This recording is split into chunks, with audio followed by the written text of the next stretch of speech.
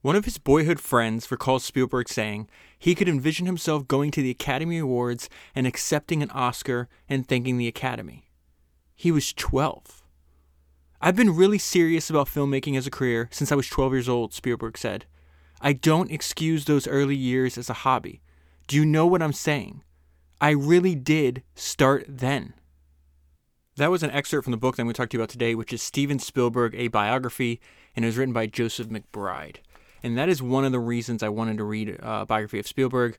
It's because I think it's so, there's a few reasons, but one of them is the fact that from the age of 12 to 74, which is how old he is today, he's had the same goal. He has been making movies for 62 years. It's very rare for somebody to do something for that long, for 62 years. So I think that's somebody that we should obviously be studying and learning from. Another reason that he came to my attention is because he appears in one of my favorite books that I've ever read for the podcast. That's back on Founders number 35, and that's the biography of George Lucas. It's called George Lucas, A Life. And George and Steven met when they were in their early 20s, and they became best friends and collaborators throughout their entire career. And I actually just re-listened to that episode, and then I reread. I want to make sure I'm rereading my highlights from that book, from that George Lucas book every year, because I think what he did, his approach to filmmaking that made him a multi-billionaire, there's a lot of ideas that he used. He just, in his work that we can use in ours, where he just approached the industry. He's like, well, he just kept asking why. Like, why are movies made this way? Why are they financed this way? Why are they owned this way? Why are they distributed this way? And he constantly questioned every aspect and realized, hey, I could come up with a better way to do things. And my favorite sentence in that entire book, and that's another gigantic book, it's like 500 pages, it's George Lucas unapologetically invested in what he believed in most, himself. And we'll see today that Steven Spielberg did the exact same thing. So for today's podcast, it took a really, really long time. This is a gigantic book. It's almost 500 pages. The author interviewed over 325 people that knew Steven Spielberg. It goes into amazing detail of all the movies he made up until the end of the book. The book ends, he had just finished Schindler's List and Jurassic Park. He's just over 50 years old. And in addition to reading the book, I also watched and took notes on this documentary that's on HBO Max right now, which is serves as another biography of Steven Spielberg as well. It's 2.5 hours long. So between the book and watching the documentary and taking notes, it took me about 30 hours of prep work before I'm sitting down to talk to you about it. So I'm going to be working off my notes from the book and the notes from the documentary as well. Before I jump into the book, I want to tie something that's remarkable that maybe you knew this. It blew my mind when I found this out, because I'll tell you how Steven Spielberg reminds me of Coco Chanel. So a few months ago, I read the second biography of Coco Chanel that I've read. And she started off as an orphan, and I wind up, before she died, she was the richest woman in the world. And part of the way she got that way was because she signed one of the most lucrative deals in history. She previously made a mistake when she started her perfume company. She wound up giving away 90% of it. Didn't realize that Chanel No. 5 was going to be one of the most successfully commercial products ever made. And so like 15, 20 years later, she winds up redoing the deal, and she gets 2% of all sales globally for Chanel No. 5. That made her, in today's dollars, so that means she made $300 million a year. And she had a clause in that deal where the company had to pay for every single one of her living expenses. So Spielberg has a very similar deal. I just found out, because I'm going to be reading a biography of Michael Jordan soon as well, that he has a deal like this. Michael Jordan gets 5% of all sales from his Jordan shoe brand. And he's estimated to make about $150 million a year in present day, because they're doing around $3 billion a year in sales. So Spielberg winds up, and this deal is done after the book ends, but he winds up signing a deal where he gets 2% of all the ticket revenue at Universal Studios, the theme parks. And so that's rumored to pay him out. Again, this is just from this one deal. It's rumored to pay him out about $50 to $75 million a year. They keep trying. Universal keeps trying to buy him out. They say, hey, we'll give you a couple billion just to buy you out of this contract. And he keeps saying no.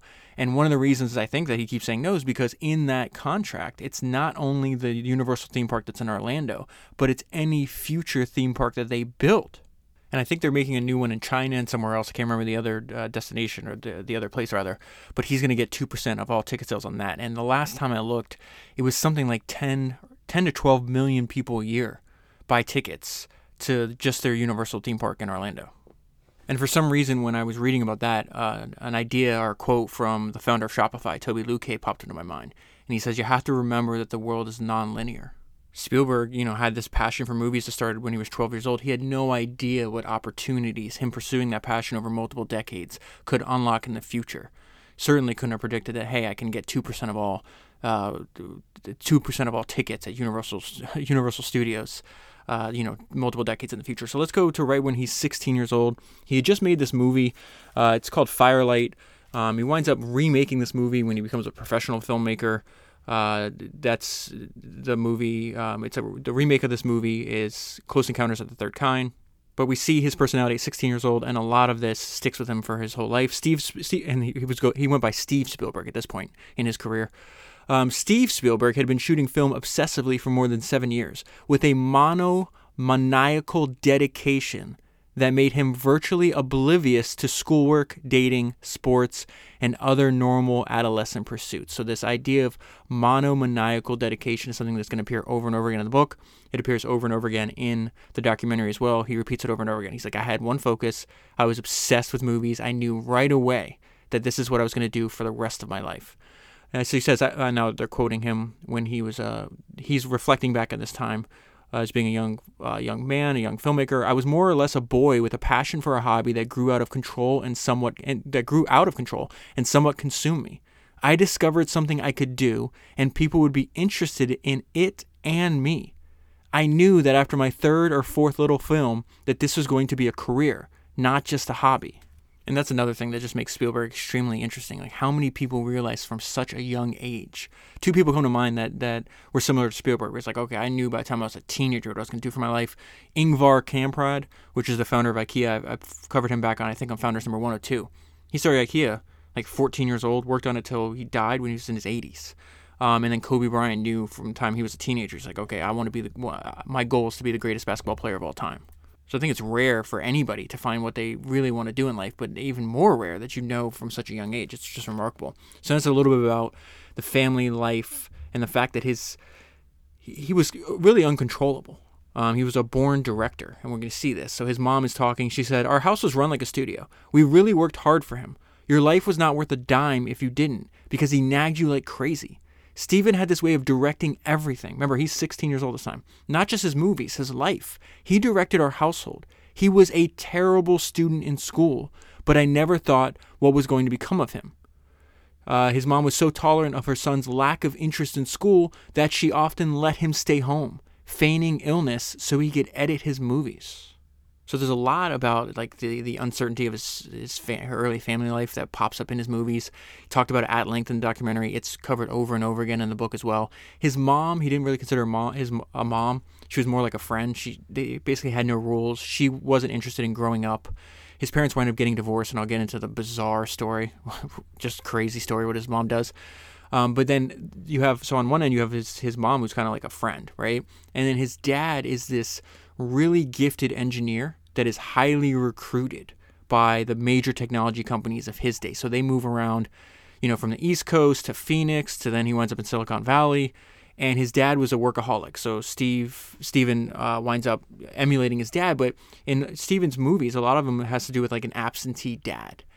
So they wind up reconciling later on in life.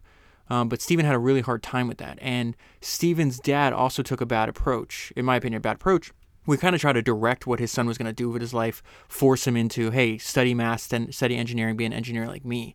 And Steven he just wasn't interested in that. He wasn't interested in school. He knew, okay, I'm going to be a director. Not just I'm going to work in the film industry. I'm going to be a director. So he starts talking to his dad about wanting to be a director, and his dad tries to, what's the way to put this? He tries to make him think smaller. So you'll see what I mean right here. So he says, he said, I want to be a director. And I said, well, if you want to be a director, you got to start at the bottom. You got to be a gopher and work your way up. And he said, no, Dad, the first picture I do, I'm going to be a director. And he was. That blew my mind. That takes guts. And here's another quote from a young Steven Spielberg. Making movies grows on you. You can't shake it. I like directing movies above all. All I know for sure is I've gone too far to back out now. And so this idea there's no turning back. This obviously conflicts with a lot of conventional life advice, but that it appears over and over again in these biographies. These people are just like, I have no plan B. I'm all in on this idea. This is something he talks about in the book. Quote from the documentary. It says it there too. And now, the book ends. This book ends. He's just over 50 years old. The documentary takes place. He's in his early 70s. And he says, I realized there was no going back. This was going to be what I was going to do, or I was going to die trying. This was going to be the rest of my life. So a few pages later, there's two sentences, each on separate pages, that I think are very interesting. Very quick lessons here. And one is that it's obvious, like, Spielberg was one capable of independent thought, and part of that came out of the fact that he just felt like a misfit. He felt different than everybody else. He felt he wasn't understood. He was not interested in the other things that were expected of a kid, a young person his age. And he says, I never felt comfortable with myself because I was never part of the majority. I felt like an alien. Then he talks about his approach to filmmaking, which is very common for, I think, how you make a good product. The fact that you put yourself in the place of the customer. Like, you make what you want to see. And so he says Spielberg wants to find his approach to filmmaking by declaring, I am the audience. Recently is the 10-year anniversary of Steve Jobs' death, and I was rereading some notes from this book about how they created the iPod. And Steve Jobs and his team at Apple said they knew that the iPod was going to be a success because they loved using it. And Spielberg has a similar approach. He's like, I make movies that I want to see. A trait that we see in his early life that he keeps up for the rest of his career. The book ends with Jurassic Park, with them discovering, oh my God, like he winds up trying to hire.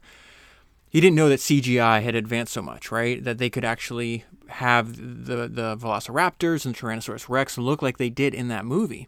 And so originally they were trying to physically make like these costumes. They were going to have, whether they were machines or they had people dressed up as them trying to run and trying to emulate what wind up being reproduced by the computer in the movie.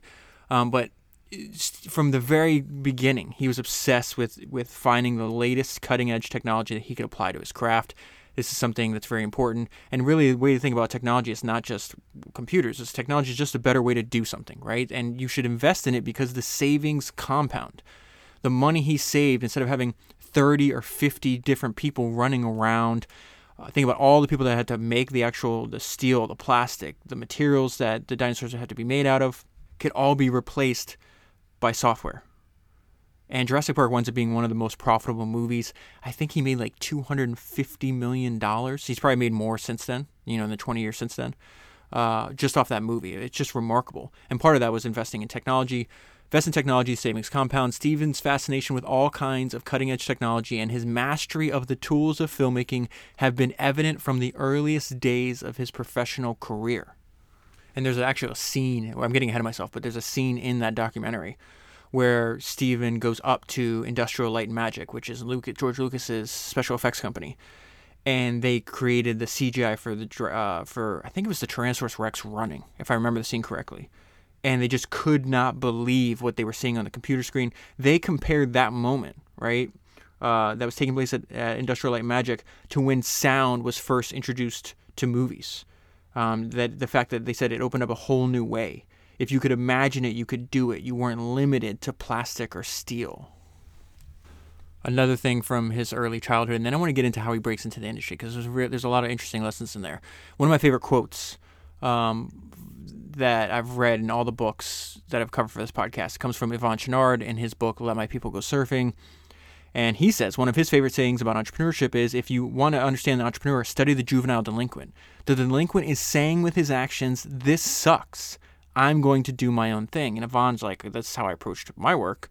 Steven was very much the same way, but he was like a bad little devil since he was a little kid. And this is his aunt talking about that. He's like, we have a word for him in Yiddish. We call him a mazik. It's said lovingly, but it means a mischievous little devil. And he was that. Okay, so this is a little bit at the very beginning. How did he becomes the youngest director ever signed? He's very much like a prodigy, like a wonder kid.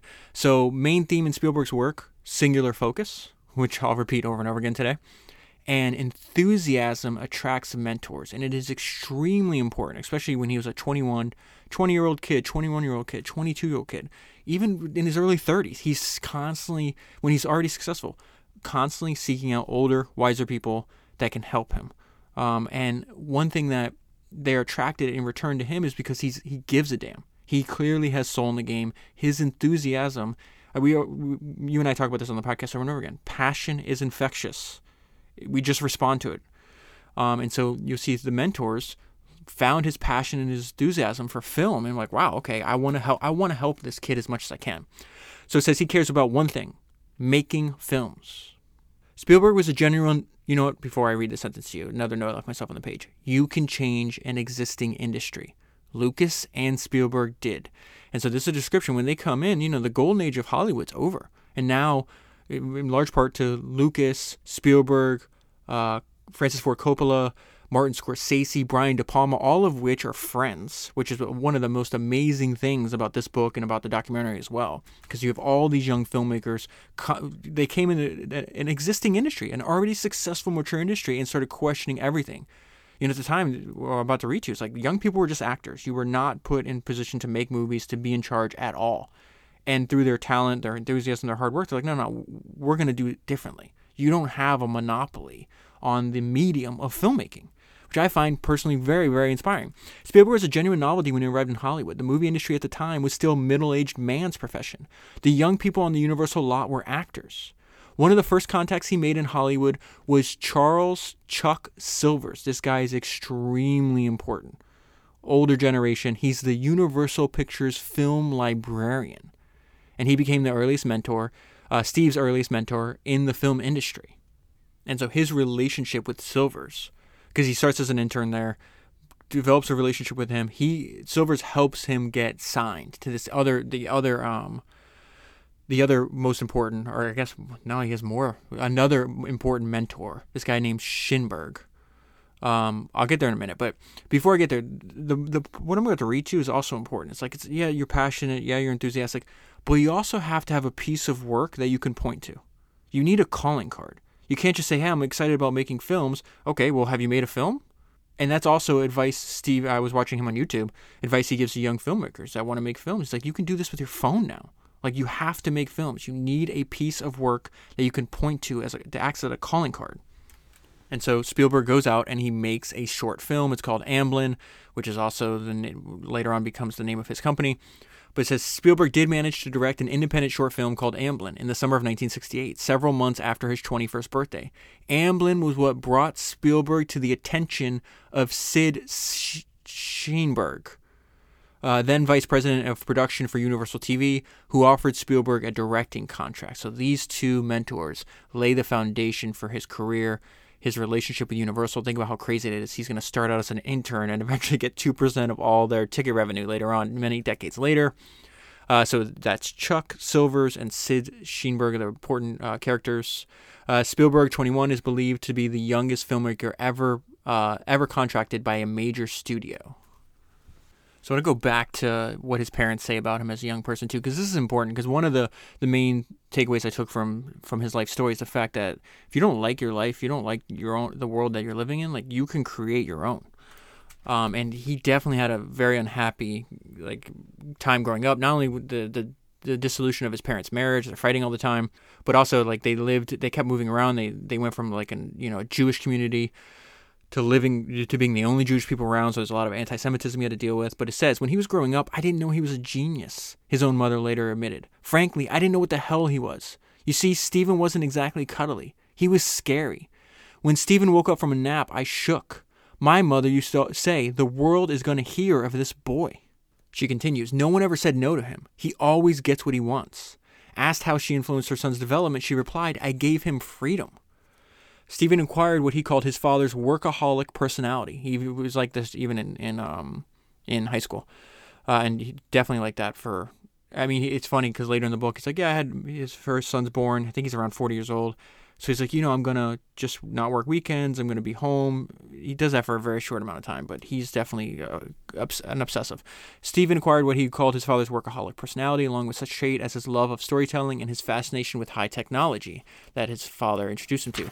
Stephen's tendency to withdraw into his own world is also a legacy from his father. Like Stephen, his father was an introverted person. Then talks about more about his mom's influence on Steven, just realizing, hey, I don't really want to be an adult. I want to create these. I want to live like this fantasy world. The rule at home was just don't be an adult. Who needs to be anything but 10? We never grew up at home because she never grew up, Steven commented. And so one of his favorite stories when he was younger was Peter Pan. And so something he took away from that story, he says he was mightily impressed by Peter's defiant declaration. I don't want to go to school and learn solemn things. No one is going to catch me, lady. I always wanted to be a little boy and have fun, Spielberg admitted. I've always felt like Peter Pan. I still feel like Peter Pan. It has been very hard for me to grow up. And that theme continues throughout the book. There's a quote in here that's describing Citizen Kane, the movie Citizen, that comes from the main character of Citizen Kane, which is Charles Foster Kane, which is actually built upon the real life of William Randolph Hearst. And I think this quote from William Randolph Hearst, it also applies to Steven Spielberg, which he says the same thing later on. And the quote about William Randolph Hearst is, he was disappointed in the world, so he built one of his own. That's a way to think about Steven's approach to his work and his career. And so Steven said, I never felt life was good enough, so I had to embellish it. That was also something that caught me semi by surprise, is how much Steven lies. Constantly just making up stories. He would lie about his age over and over again, constantly wanted to make it seem like he was younger than he actually was. So it's more impressive if, he starts directing TV when he's 20 or 21, when he's actually maybe 22 or 23. There's just a ton of stories about that. A ton of stories he made up about like his origination story, about how he broke into Universal Studios, commandeered an office, and then went to work and nobody noticed for 2 years. That wound up being not true. But just this whole theme of like, I'm just gonna, I don't like my life. I'm gonna create it, even if I have to lie and bend the truth. Is definitely something that appears in the life story of Steven Spielberg. This is about also something like, I was surprised at how many of things that happened to his childhood, that he would reference in movies many, many decades into the future, over and over again. And so this is one of them. I think this is actually a scene that is in his movie Catch Me If You Can, which he made, I think, in 2002. And this is something that happened to him back in his 60s. And this is the fact that this is very traumatic for him, but Steve's mom marries his dad's best friend that the family considered like an uncle. They didn't tell their kids. Steven's dad, even though his mom fell in love with his best friend and left him and married him, Steven's dad told his kids that he was responsible for the divorce. And so for 20, 30 years, he was largely alienated from his father based on another lie. This is bizarre. They talk about it in the book, which I'm about to read you now. And then his sisters are interviewed in the documentary. It was like, this was bananas. Like, this was our Uncle Bernie, and our mom runs off and marries our Uncle Bernie. So it says, Bernie Adler was an engineer who followed Arnold out from New Jersey and worked as his assistant at GE, at General Electric. Bernie was almost like a member of the Spielberg family. The kids called him Uncle Bernie. He was always there. He did everything with them. Spielberg's mom would enter into an enduring marriage with Bernie Adler.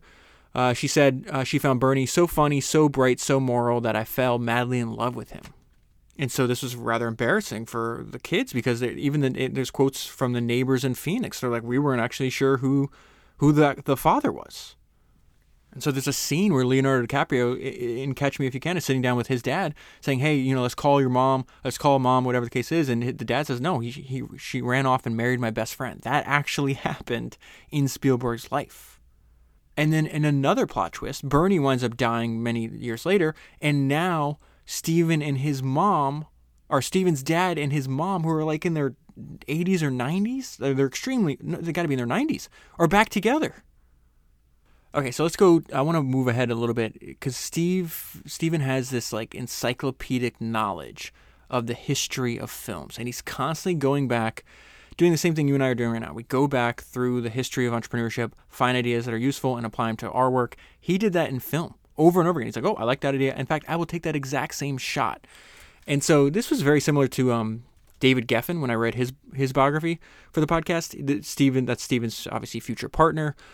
He was obsessed with show business. He would just hang out at the movies all day. Or in Steven's case, it's the movies. I think in David Geffen's case, it's Broadway shows. So you pay like $0.25 and you can hang out there all day. So it says Steven's movie fanaticism was nurtured at the Kiva Theater on Main Street in Scottsdale, Arizona. Parents would drop off their kids on Saturdays and leave them all day with 50 cents admission to a program that would include westerns and Tarzan movies, sci-fi, and monster movies. It was a great Saturdays were great, Spielberg recalled. I was in the movies all day long every Saturday. I've seen absolute duplicates in Spielberg movies of scenes that we used to see back in the 1950s at the Kiva Theater. They give an example of this. When Harrison Ford in Raiders of the Lost Ark rides his horse down the hill and jumps onto the truck carrying the Ark, Spielberg got that shot from the 1937 serial Zorro Rides Again. Even the camera angle. One of Spielberg's heroes, and he has a bunch of filmmakers that he would look up to and idolize, and in many cases emulate, would be Alfred Hitchcock. So it says Arnold, his dad, Arnold Spielberg, took Steven to see Alfred Hitchcock's movie Psycho. Now, what's crazy is this idea. Does it even say it in the book? No. Okay. Let me read this to you, and then he talks about this in the documentary. Steven later told a neighbor how impressed he had been with Hitchcock's employment of the power of suggestion. Steve talked about the shower scene in Psycho, how Hitchcock never showed any real violence. He showed you the knife and this and that, but most of it was in the viewer's mind. So he uses that idea, the shower scene from Psycho. Steve uses that, the power of suggestion with Jaws, in the movie Jaws. The shark winds up breaking down, right? They didn't expect it to break down. So now you have the star of the movie you can't even use. And he comes up with this idea, if you've seen the movie, of the barrels, those yellow barrels that are tied to the shark. And he uses the power of suggestion, showing the movement of the barrels, never actually showing the shark. And that's an idea that he learned when he was a young person watching Alfred Hitchcock.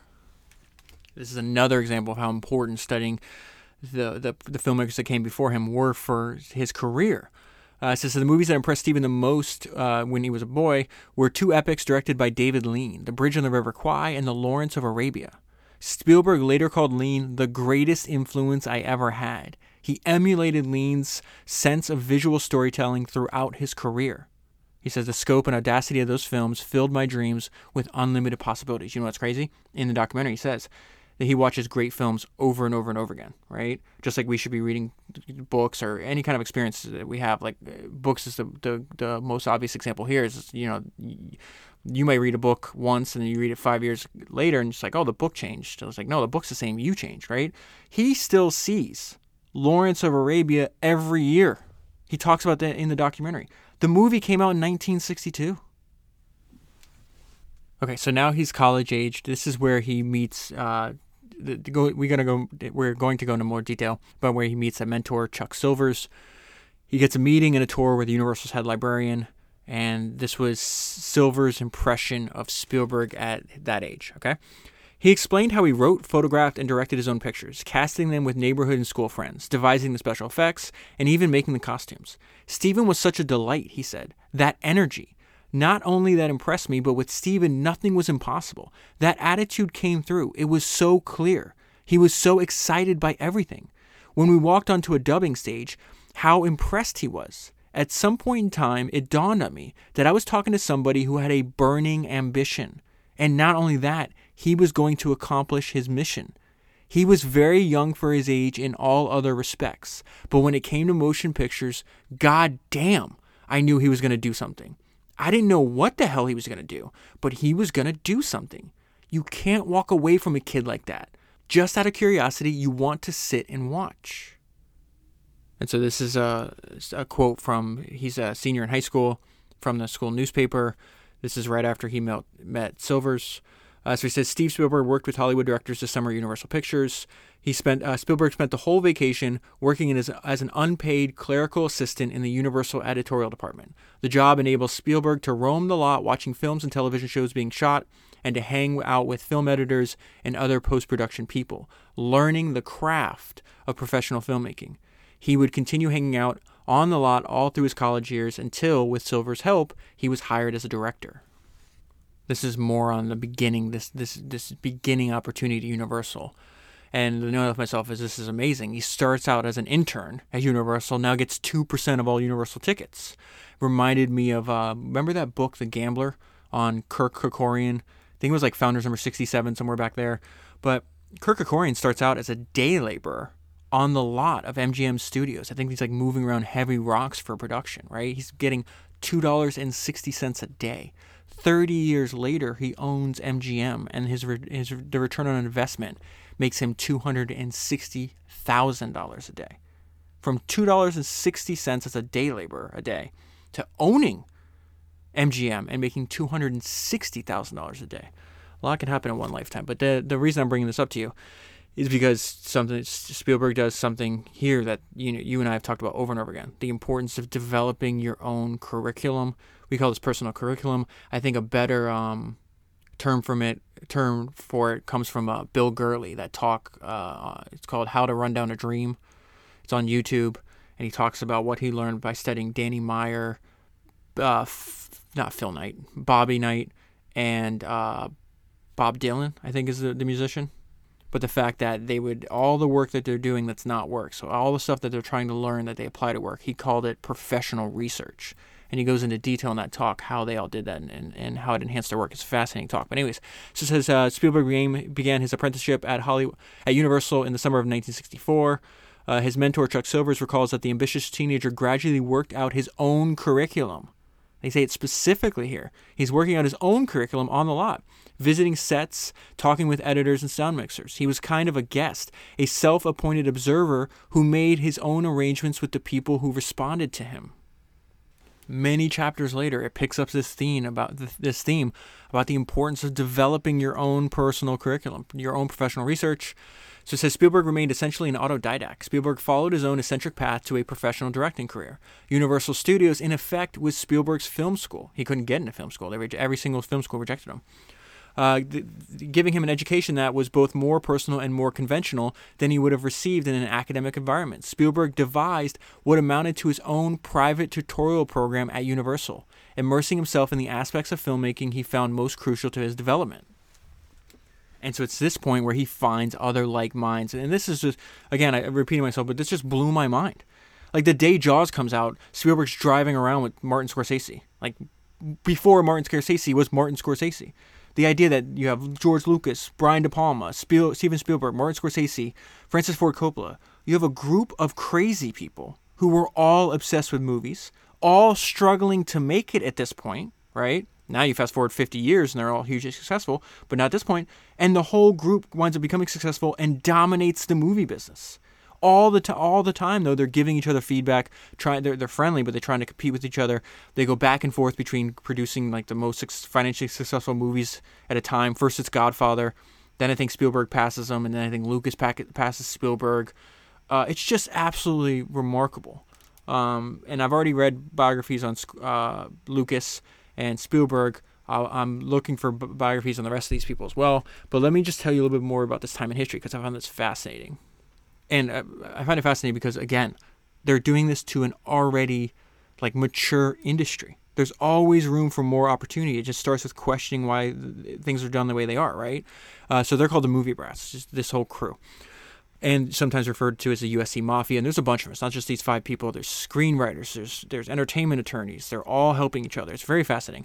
At the time they came to Hollywood, generations of nepotism had made the studios terminally inbred and unwelcoming to newcomers. The studio system, long under siege from television, falling box office receipts, and skyrocketing costs, was in a state of impending collapse. So how fascinating is that? From the outside, it's like, why are you wasting your time making movies? What is wrong with you? Television is the future. Look at this. They're making less money. You can't get in. You have to go. People are going to film school, and the professors are saying, don't go to film school because you'll never get hired. It's just very fascinating. That's when they're like, okay, at the very bottom of the market, so to speak. They're like, okay, well, this is where the opportunity. I can't go anywhere else from here but up, right? The future seemed daunting for the determined young movie fanatics who came of age in the 60s and for whom film historians coined the phrase, the movie brats. Spielberg vividly remembers how he and such other self-starters, that's how he's describing himself, Lucas and Scorsese, had to chisel and dynamite their way into a profession that never really looked to young people except as actors. There were no willing producers at that time. I was trying to break into the business. My first thrusts were met with a great deal of animosity. But all these people, the movie brats, the USC Mafia, this is a description of them, were unwilling to settle for such limited dreams. They ate, breathed, and slept movies with a passion earlier generations had brought to writing or painting. And so what they needed is they needed somebody like Francis Ford Coppola, who was the first young director to break through. And then once they saw, wait a minute, that guy can do it? And he's great, talented. They weren't saying he wasn't talented, but it's like, okay, he's like a couple years older than me. I can do it too. It's extremely important. It took Coppola to start breaking down the doors of Hollywood for other film school graduates in the late 60s. He became, as Spielberg put it, all of our godfathers. And so now we fast forward to when Spielberg and Lucas start becoming friends. They wind up being pals, inspirers, collaborators, but they're pushing each other because of how talented they were. So Spielberg, is like, I'm a young hotshot. I'm good too. Oh, wait, there's another me, right? There's always another you. Like, you got to know that. And so what Spielberg realizes is, like, he watches Lucas's film. He's like, oh my God, I'm sick to my stomach at how good this guy is. So he says, when he saw the short film, Spielberg was jealous to the very marrow of my bones. I was 20 years old and had directed 15 short films by that time. And this little movie was better than all of my little movies combined. So he says now, before he idolized people like Frank Capra, Walt Disney, Alfred Hitchcock, David Lean, all these people. But he's like, now I can have a role model and a collaborator and somebody that inspires me that's my own age that's doing the same stuff I'm trying to do. So it says, now, instead of having those role models, rather it was someone nearer to my own age, someone I could actually get to know, compete with, and draw inspiration from. And that was remarkable. How, they're obviously very driven, big egos, but they didn't have big egos with each other, right? They're like, listen, we're competing, but I'm also being inspired from you. And they were able to maintain like a friendship, right? And they had the maturity to realize, hey, we're going to get a lot farther if we can help each other than if we just like, oh, I hate that guy because he's doing the same thing I'm doing. Well, this is not a zero-sum game. Like, people can like your movies, George, and they can like my movies as well. Like, there doesn't have to be just one filmmaker. The fact that they were able to do that at such a young age is very, very admirable. So here's another fantastic little story from the book. And hell yes for Chuck Silvers is what I wrote here on my note on this page, because if we ever have the opportunity to stick up for a young, talented person, like, we should do it. And this is an example of that, because Steven's dad, who is now divorced and living, Steven's living with his dad, but basically gone all the time because he's obsessed with movies. Steven's dad realizes, hey, he's spending a lot of time at Universal, spending a lot of time with this guy named Chuck. I'm going to call this guy Chuck and tell him, hey, my son needs to be focused on college. Steven didn't want to go to college. He winds up placating his I think mainly his dad. He goes to like Long Beach College or Long Beach University, something like that, but he doesn't give a shit about that. Like, he's spending all his time at Universal, winds up dropping out. And the reason I say hell yes for Chuck Silvers is because look at the conversation that he has. He's like, your dad doesn't understand the opportunity and how gifted you are. And this is not an opportunity that waits around, right, for you to finish school. Shortly before Steven started college, Arnold made a phone call to Chuck Silvers, Steven's mentor at Universal, who described their conversation, the only substantial one he and Arnold ever had, as spirited. He's going to Long Beach State. I'd appreciate it if you would do what you can to make sure that he goes to school. Silvers said he couldn't do that. Look, there's something you got to understand about the motion picture business, he told Steven's father. For Steven to realize his ambitions, he's going to need a hell of a big break. Somebody's going to have to put a lot of faith and a lot of money up so the rest of us can see if Steven is who he appears to be. I'm his friend. If it comes to a choice of Steven having the opportunity to direct something that he could use as a showcase, I will advise Steven to do it. School be damned. Lightning doesn't strike twice in the same place in this industry, so you'd better be ready for it. They don't care whether you've got a degree or not. What they are interested in is what he can put up on the screen. And so his dad's like, well, okay, that's fine. I still want him to go to school. Silver's reaction is, with talent like Steven Spielberg, you don't set that kind of goal. What the hell good is a degree? That wasn't Steven. And this is such an important part of this whole thing about this. Like, I'm not trying to direct him what to do. I'm trying to be there for him. So Silver says, my idea of encouragement was to be there. Basically, that's the only function I really served. Somehow, I always became a listening board every time he got a story idea, every time he shot some film. Asked why he went so far out of his way to help Steven, Silvers replied simply, I liked him. I admired this lump of raw material. Just think about, just pause and think about what is happening in the story. How important. There is an alternate future where Steven does not have the help of Chuck Silvers, somebody that is a film historian, somebody that's been with Universal, somebody can help guide him, somebody that's a few decades older than him. And we don't know the name of Steven Spielberg because that opportunity didn't present itself. He didn't actually stand up for this person. He's like, hey, this guy is talented. The work he's putting out to the world is important. I'm going to be there to encourage that. That is just so important if we're given the opportunity to do that for people. And Steven winds up playing that same role in the future for young filmmakers and young writers and young producers. It's so important. And it's another idea that he got from Chuck, which I'll talk to you about later. But I just want to pull out this thing, what his father's telling him to do, right? He's going to school, he's going to drop out, but this is just a reflection of how disjointed school can be from real life. And this is something that Phil Knight, founder of Nike, and Fred Smith, founder of FedEx, dealt with too. They both wrote papers about exactly what they were going to do. The idea for Nike, the idea for FedEx, and I think they both got a C. Same thing happens to Spielberg. This is so silly. Nothing sums up the frustrations of Spielberg's academic experience at Long Beach State better than his record in the TV productions course. He received a C. Moving on, reminder, shoot your shot. Shoot your shot. Goes up, this is a young kid, and he just goes up and he's not like an arrogant kid, goes up with asking for help and saying why he wants help. He often would walk up to stars and directors and producers on the studio streets and invited them to lunch. Cary Grant and Rock Hudson were among those who accepted. This is the same thing that a young Steve Jobs did. He called up Bill Hewlett, if I remember correctly. I think it was Bill and not David. Either one, the partners, calls him up, asks for parts, says, I'm a 12-year-old kid, winds up getting a summer job. Well, later on, when he's like 18, 19, he calls up all the people. Bob Noyce, founder of Intel. The guy that did Microsystems, I can't remember his name. The guy that did AMD, can't remember his name at the moment, sorry. All these people. He's just like, listen, I didn't know how to build a company. I greatly admired the people that knew, so I called them up, I asked if I could talk to them, if I could have lunch, coffee with them.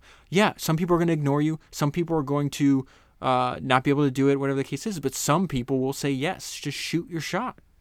A few pages later, look at this. This is repeated over and over again. It's so important. Professional research, personal curriculum. We've got to develop that. Spielberg asked 1 million questions to the editors. It was a process of absolute technical application. He worked out his own curriculum. I am not making up these words. This is the author using this sentence, this statement that you and I have talked about over and over again, multiple times in this biography. He worked out his own curriculum. It was the real world. There's no school you can really go to learn to be a filmmaker. That's not what they teach. And then later on, we have Silvers talking about this. He's like, listen, I helped him, but like my impact, I try to open as many doors as I could, give him advice from an older, wiser perspective. But you can't teach, like, who's going to teach Da Vinci, right? This is a very, very interesting, just quick paragraph for you. I don't want to cast myself in any way as his teacher. I wish to hell I had been. How the hell do you teach Maria Callas how to sing? Who taught Da Vinci? You can expose people to things, but they have to have it in themselves. As far as I'm concerned, he's the most gifted person in motion pictures. And so with the fact that Spielberg obviously was he calls himself a self-starter, he had a piece of work, which I have to repeat is very important. You have to have something you can point to. It's not just like, I'm just somebody you don't even know, come help me. Like, they see that this kid's out here hustling, he's out here working, he's actually doing this. He's really interested in this industry that I'm in, right? And he's got something to point to. So because he had like a calling card, he was able to get signed. And then he's just so grateful because he feels Chuck Silvers is the one that like opened all the doors for him at Universal. So he's like, be my manager. And listen, Chuck is so wise here. And he just has one request. He's like, listen, I'm just doing this because I want to help you. But you have to pay this forward. After your success, Chuck's one request to Steven Spielberg is the same thing. It's why Ingvar Kamprad said over and over again, founder of IKEA, why am I writing this book? People told me I didn't want to write an autobiography. I resisted the idea. He says explicitly, the argument that convinced me from his co-writer was that you know stuff that'll help future entrepreneurs and you love entrepreneurs. And so that's why he wrote the IKEA story, because now he's passed on. It's a good thing he did because we wouldn't have had access to his ideas. Sam Walton, same thing. I'm writing this book because I wanted to help you. Phil Knight. There's some kind of instinct. These people are older. I think in that case, in those 3 examples I just gave you, I think they were all in their 70s by the time they wrote it. And in Sam Walton's case, he knows he's dying. He's super, super sick. He talks about it in the book. He's got cancer everywhere, right? But it was very important for them. Bob Noyce, same thing in Intel. They're like, what the hell, Bob? You're wealthy. You could be doing anything in the world. Why are you spending time having, 19-year-old, 20-year-old Steve Jobs at your house? Why are you going to give these talks? Why are you doing all these investments? He's like, I need to restock the stream I fished from. It's that natural human instinct to be like, okay, I benefited greatly from this knowledge, from this industry, from this mentorship. I'm going to go and turn it around and do it for the next generation too. It's amazing. So Spielberg then asked me if I'd be his manager. Silver said, I said, Steven, you need someone who knows a hell of a lot more about the business than I do. I'm not the right person. He asked me what I wanted for helping him. I said, well, Steven, by the time you really make it big, I'll probably be too goddamn old for you to do me any good. In effect, what I told him was, when you can, pass it on. When you make it big, you could be nice to young people. I learned from people I had no way of thinking. I learned from people I had no way of thinking. You can pass that on. Steve made me a promise, and he kept it. You look at the list of first-time directors and new writers and first-time producers he has made an opportunity for. He puts his money and he puts his business personality on the line. Okay, so he's already signed as a director. Again, I've repeated this over and over again. I'm going to repeat it one more time because it's a note I left myself on this page. There's 2 notes for myself. Number 1, have a piece of work that you can point to, right? He set up a screening of Amblin. It was an incredible piece of work. This is how he gets signed to this guy named Sid Sheinberg. So think of this as mentor number 2 in Steven's life. And they're still friends to this day, which again, this is something I always look for. If when you meet new people, it's very important that they've been able to develop relationships for a long time, because you can fake being a good person for, a couple months, maybe a year, maybe even a few years. But, if somebody's known you for 20 years, you can't fake being a scumbag for that long, right? And Steven, something that he talks about, I wasn't going to talk about this now, but I might as well because it pops in my mind. It's something that I think is an idea that we can take from Spielberg. He talks about the reason he's able to work so quickly now is because he's worked with the same people for decades, right? His editors, his visual effects people, the people that, when he's on a new project, he winds up hiring a lot of the same people over and over again, because he says, we just have a way, all the knowledge we have working with each other, it compounds, and that compounding makes it easier for us to communicate and work faster. He's like, if I had to hire brand new people every few years to do a project, he's like, I couldn't do this. This is very similar. I did a 3-part series on Larry Ellison. He said the same thing. He's like, the core programming team at Oracle for the first, I forgot it was 10 years, whatever the time period was, it didn't change. It was the same 30 people, whatever the number was, right? I can't, these numbers might be wrong, but the main point I'm telling you is definitely, I remember correctly. But the idea is you don't want all this turnover where you see these people jumping from project to project, working with constantly new people. Yeah, you might want to do that. You might want to get some fresh idea and new blood in there. But the idea is just like money compounds, time compounds, knowledge compounds too. And now you've been working together. You have a way of a fundamental understanding that has taken years to develop. And that if you keep switching, you're interrupting the compounding. And so Steven applies that to not only the people he works with, but his professional relationships up and down. Not only the people he hires, but the people that hired him. It's very fascinating. So he has this piece of work. Sid winds up hiring him, gives him a contract. He makes him do TV first. Steven does not want to do TV, right? So the second thing is, you may not like your first opportunity, but you got to do your level best. Says the script was terrible. Spielberg said later, I really didn't want to do the show. I told Sid, Jesus, can I do something else? He said, I'd take this opportunity if I were you. And of course, I took it. I would have done anything. And so he talks about the very beginning, something also that might surprise you.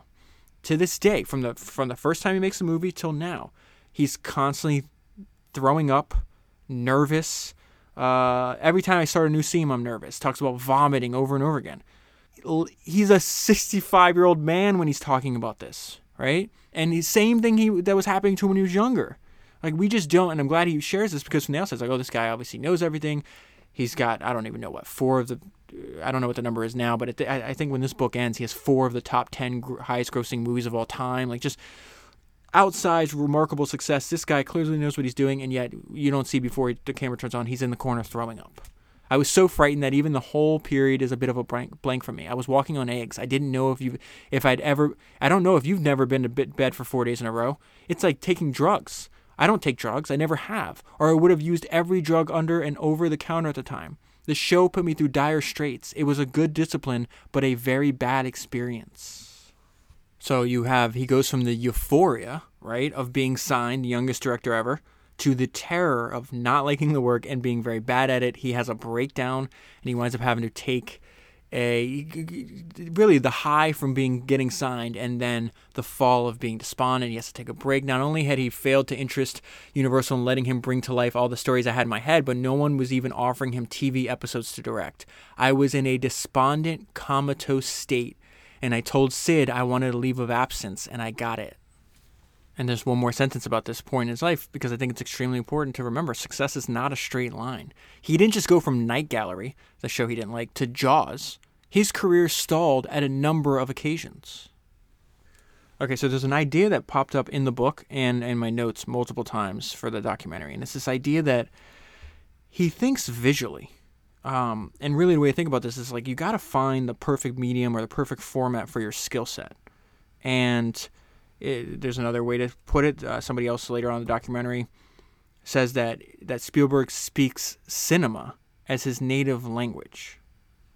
And Spielberg in the documentary also gives advice. He's just like, you have this idea of what you want to do, and it's only in your head. And he says no one can help you holding the entire idea in your head. That is your job. That's something that you have to figure out how to do. And I think that's his approach to movie making. So let's go back to the book. He thinks visually. He's in the perfect format for his skill set.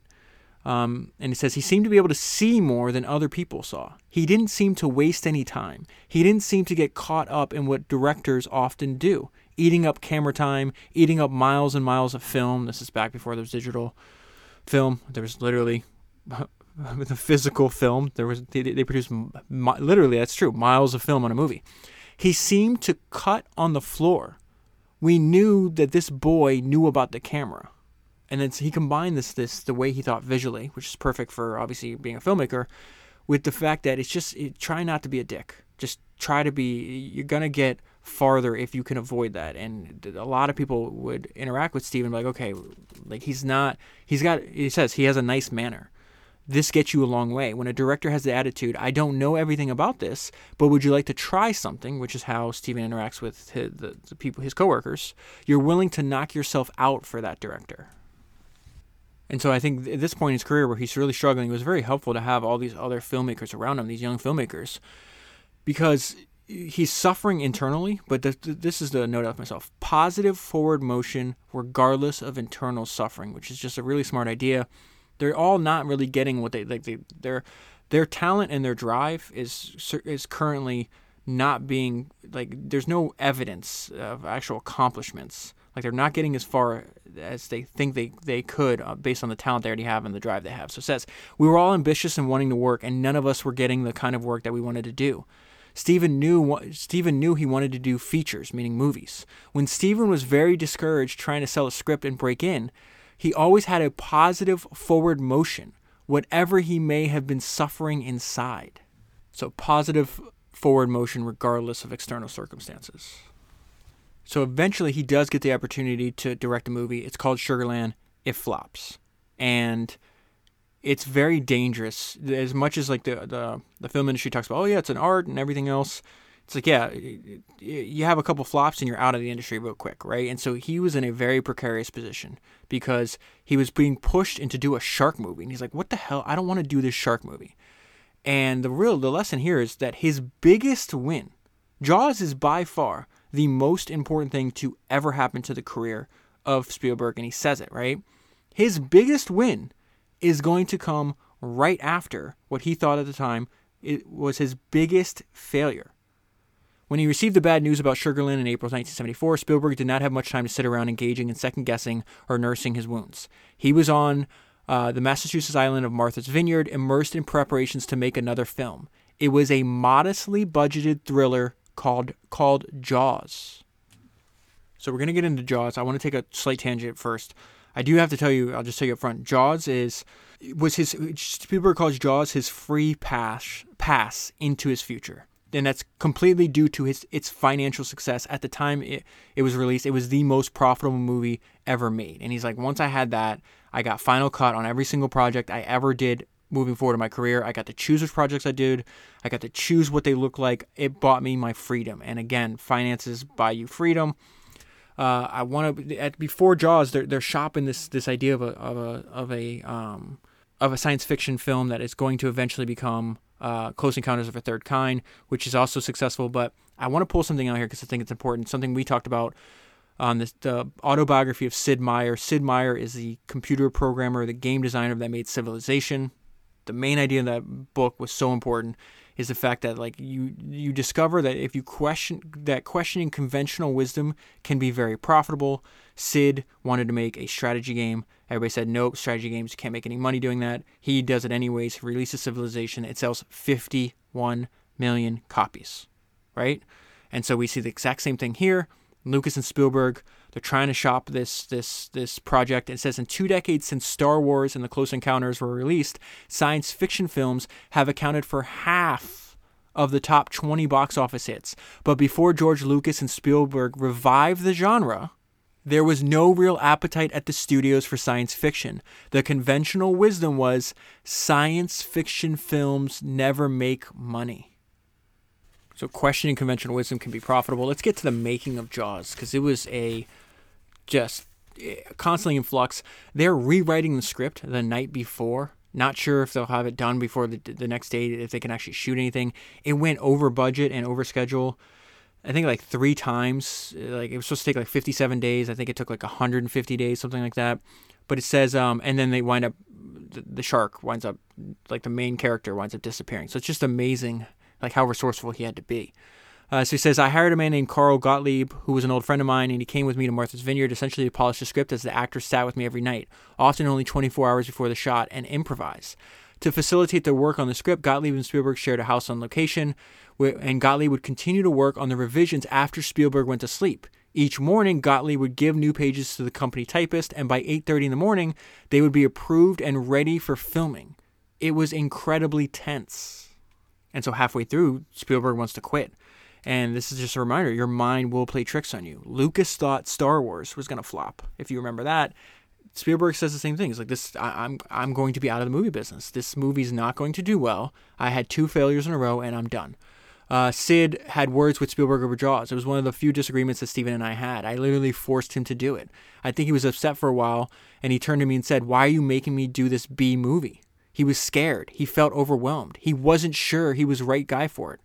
The picture was important to him, vitally important. There was such huge professional stakes. Nothing was ready. It was at that stage completely out of control, and it was as it was during most of the shooting. Jaws ran into so many production problems that exasperated crew members began referring to the movie as flaws. Spielberg later admitted, I thought it would be a turkey. This is more about the terror part of Euphoria and Terror, right? Imagine having to shoot a shark movie without the shark. He thought he was doomed, and this winds up being his greatest achievement. It's just wild. For weeks after shooting started, Bruce simply refused to work. That's the name of the shark. That night, Richard Dreyfuss declared, if any of us had any sense, we'd all bail out now. Spielberg anxiously shot around the star of the movie. Out of desperation, he began shooting barrels instead of the shark. In the movie, the barrels are affixed to a shark by the harpoon, and they cruise the ocean surface as a stand-in for the submerged creature. We were very scared. I didn't know whether any of us could do it. We thought we're making a picture called Jaws, and we don't have the fucking shark. Today, with computers, you could just put the shark in. In those days, it was a strictly mechanical thing. The pressure on the 27-year-old director was enormous. I thought my career as a filmmaker was over. I heard rumors from back in Hollywood that I would never work again because no one had ever taken a film 100 days over schedule, let alone a director whose first picture had failed at the box office. There were moments of solitude sitting on the boat thinking this can't be done. It was stupid to begin with. We'll never finish it. No one is ever going to see this picture, and I'm never going to work in this town again. Think about the mind games that he had to deal with when making the movie. The movie is finished. The movie is released. This is what happens. Jaws surpassed Francis Ford Coppola's The Godfather to become the most successful film in motion picture history to that date.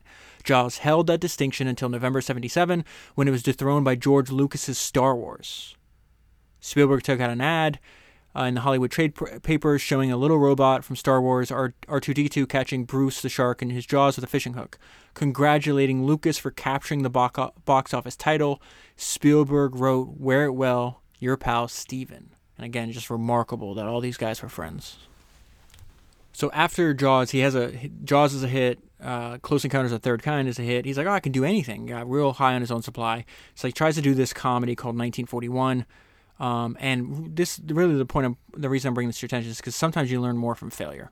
And 1941 winds up being a failure. He has a reputation that, Jaws is successful, Close Encounters of the Third Kind is successful, but he's always over budget. He's always he's not disciplined. And so he learns from George Lucas that you have to watch your costs. You have to be disciplined about this. And so again, it's where Lucas plays a huge influence in his life. But first it says Spielberg used to say that he was born again after 1941. That's the big, gigantic failure, the mistake. Working as a hired hand for Lucas, a conservative and highly disciplined producer, Spielberg used Raiders of the Lost Ark as a form of professional rehab. So after 1941, Lucas is like, hey, I have this idea I'm going to be a producer for. This is, Raiders of the Lost Ark, one of the most successful film franchises in film history. They don't know it at that time, obviously. And he's like, will you direct this for me? And so Lucas and Spielberg are now on set. It's Spielberg, the director. Lucas lets him be as a director, but he's the one, putting up the money, making sure everything runs on time. And so that's where he's just learning. And from here on in, he becomes, he had a bad reputation. Lucas goes around trying to sell the movie. And they're like, well, who's going to direct? They're like, Spielberg. Like, no, we're out. They're like, how could you be out? He just did Jaws and Close Encounters of the Third Kind. And they're like, talked about, the guy, they're not lying about the budget, but saying, yeah, we can do it for $20 million. It comes in at $60 million. Like, that's going to piss these people off, right? So it says the Lucas-Spielberg proposal was presented to the studios. The proposal dared to assault. Oh, I'm bringing this to your attention because there's a quote from George Lucas's biography that's fantastic. And he says, some of the bravest and most reckless acts that we did were not aesthetic, but financial. Again, highly recommend it.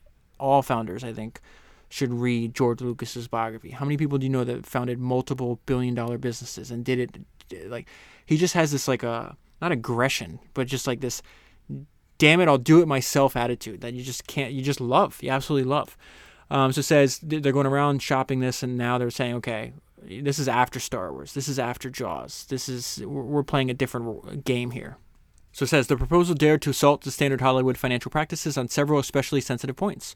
Chief among them was that while the distributor would be expected to put up the movie's budgeted $20 million, it would receive no distribution fee and take no overhead charge. So that's like these Hollywood accounting. This is a term for like the shenanigans, this financial shenanigans that was known in the industry at the time. Those items usually accounted for more than 50% of the gross film rentals. Besides demanding large sums of money up front, Lucas and Spielberg also wanted enormous shares of the gross, a demand that was especially unusual for a director in that era. And while the distributor would be allowed to recover their entire costs of Raiders from gross film rentals before Lucas and Spielberg started to receive their shares of the gross, Lucas would eventually have full ownership of the movie. Studios were taken aback by such chutzpah.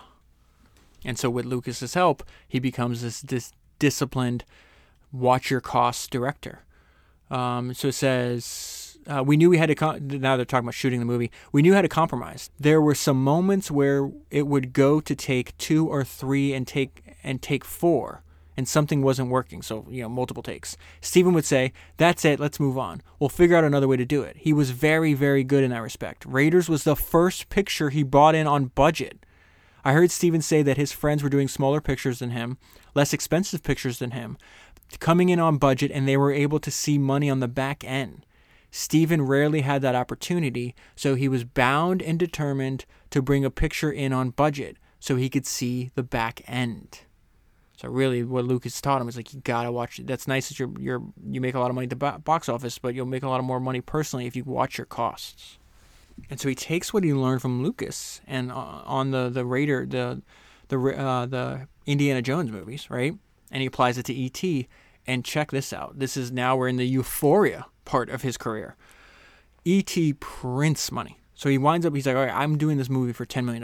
E.T. was so tough because Steven had made a bet with Universal that he could do this thing for $10 million. Completing E.T. within that budget enabled him to satisfy his obligation for the final remaining film from his 1975 contract with Universal. In the first weeks, and he winds up coming in on budget and on time, right? In the first weeks, check this out. This is going to blow your mind. In the first weeks after the film's release on June 11th, 1982, we're talking $1982, which is even crazier what I'm about to tell you, Spielberg personally was earning as much as $500,000 per day as his share of the profits. And so as his movies become more financially successful, he's able to demand better and better deals. He also is learning from his third mentor, Stephen Ross. So it says, Steve, and I know that myself, is you don't make $3 or $4 billion by accident. Referring to Spielberg. Spielberg's as good as a businessman as he is a director. Spielberg is renowned and sometimes deployed in Hollywood for driving hard bargains with everyone from technicians to actors to studio chiefs. In recent years, his standard deal has been a remarkable 50% of the distributor's gross on his pictures. And they said you compare that with 5 or 15% of gross that even major stars command. So he's making a lot more money, right? The studios also fully finance Spielberg's films, even though that he owns it. That the movie's owned or shared by Amblin, his company. Steven gets the studios to carry the risk, and he takes in the money. And so he winds up becoming real good friends with the head of Time. Is this Warner Brothers or Time Warner at the time? I'm not sure. Time Warner. So he says his connection came through his close friendship with Steve Ross, the chairman of the board of Time Warner. Ross was the most colorful and controversial of the film industry mentors to whom Spielberg had attached himself. Assuming the roles of Spielberg's best friend and idealized father figure, as well as business mentor, Ross began educating Spielberg in the finer aspects of life as a Hollywood mogul. In the documentary, Tom Hanks talks about working with Spielberg is remarkable because how resourceful he is. You could plan something out as best you can. Circumstances dictated it's not going to work out, and he comes up with he just makes the most of whatever is there. And we see an example of this when he's on location filming his first movie in China. So while preparing for the first day of shooting in Shanghai, assistant director David Tomlin plotted out all the crowd movements and everything, and I planned to keep the road clear so there could be traffic movement. I drew it all out and told everyone what to do. Then 5,000 people suddenly flooded the road. I went crazy. I said to Steven, "Oh Jesus, it's all gone wrong." He said, "Looks great. Roll the cameras. Action." He was happy with how it looked, and I wasn't going to argue with the 5,000 people. He's very good like that. He's not pedantic. Whatever is there, he makes it work. That's the most important sentence of that entire paragraph. Whatever's there, he makes it work. That's the assistant director talking about something they made in the 80s. Tom Hanks said the exact same thing when they were making Saving Private Ryan. Another thing that Steven talks about in this book, talked about in the documentary over and over again, is how important family is to him. The fact that he's got like 7 kids, something like that. He got divorced for the first time. He felt like a failure. Then got remarried. They'd been married for a long time. He says it's extremely important to him because of the traumatic childhood he had. And he's got this scene in Hook that he took to heart, and I think it's fantastic. And so they're going back and forth. It's the character Peter and his wife. And it says, "Your children love you. They want to play with you. How long do you think that lasts? We have a few special years with our children when they're the ones who want us around. So fast, Peter. It's a few years, then it's over. You are not being careful, and you are missing it." That is the lesson Peter learns in Hook, and it is one Spielberg took to heart in his own life. And I would say that is the major life regret that I've seen in a lot of these biographies and autobiographies, and when they're writing it in these books, it's too late. It's the fact that they over-optimized for their work life at expense of their children. They all tell you not to do it. It's a regret they can't do anything about. The best term I've ever heard about this came from Ingvar Kamprad's autobiography, because he did that. His 3 boys, if I'm not mistaken, he's like, I missed their childhood because I was building IKEA, and I messed up. I shouldn't have done that. And it says, childhood does not allow itself to be reconquered. There's also a line in the Hook movie with Peter Pan that I think Spielberg took this idea and ran with it as well. And that's the idea that to make life the adventure it's supposed to be. "So, Granny," Wendy tells Peter, "your adventures are over." "Oh no," he replies. To live will be an awfully big adventure." So when the book ends, he had just finished Schindler's List and Jurassic Park. Finally gets his Academy Award that he's been dreaming about since he was 12, that he had been snubbed for multiple decades before then. Has 2 of the most successful and well-known movies. And it says, as he approached his 50th birthday, Spielberg showed no signs of being crushed under the enormous weight of his success. Many a lesser career has collapsed from the burden of escalating expectations. And Spielberg, who still bites his fingernails and throws up before coming to a set in the morning, cannot help feeling the horrendous pressure of having to top himself, of simply having to be Steven Spielberg. But throughout his 28 years as a professional filmmaker, he has maintained a sense of inner balance that so far has enabled him to avoid losing his nerve. He seems comfortable, even if others are not, with his own complexities and contradictions. When his high school friend Chuck Case visited him at the Long Beach airport during the filming of 1941, Spielberg surveyed his army of uniformed actors and World War II airplanes and said with a childlike smile, "You know, they pay me to do this." And that is where I'll leave it for the full story. Read the book, and I highly recommend watching the documentary as well. It was fantastic. If you want to buy the book using the link that's in the show notes, you'll be supporting the podcast at the same time. If you want to help out a friend and founders at the same time, I'll leave a link. If you want to buy a gift subscription, you can do that. There'll be a link in the show notes as well. That is 209 books down, 1,000 to go. And I'll talk to you again soon.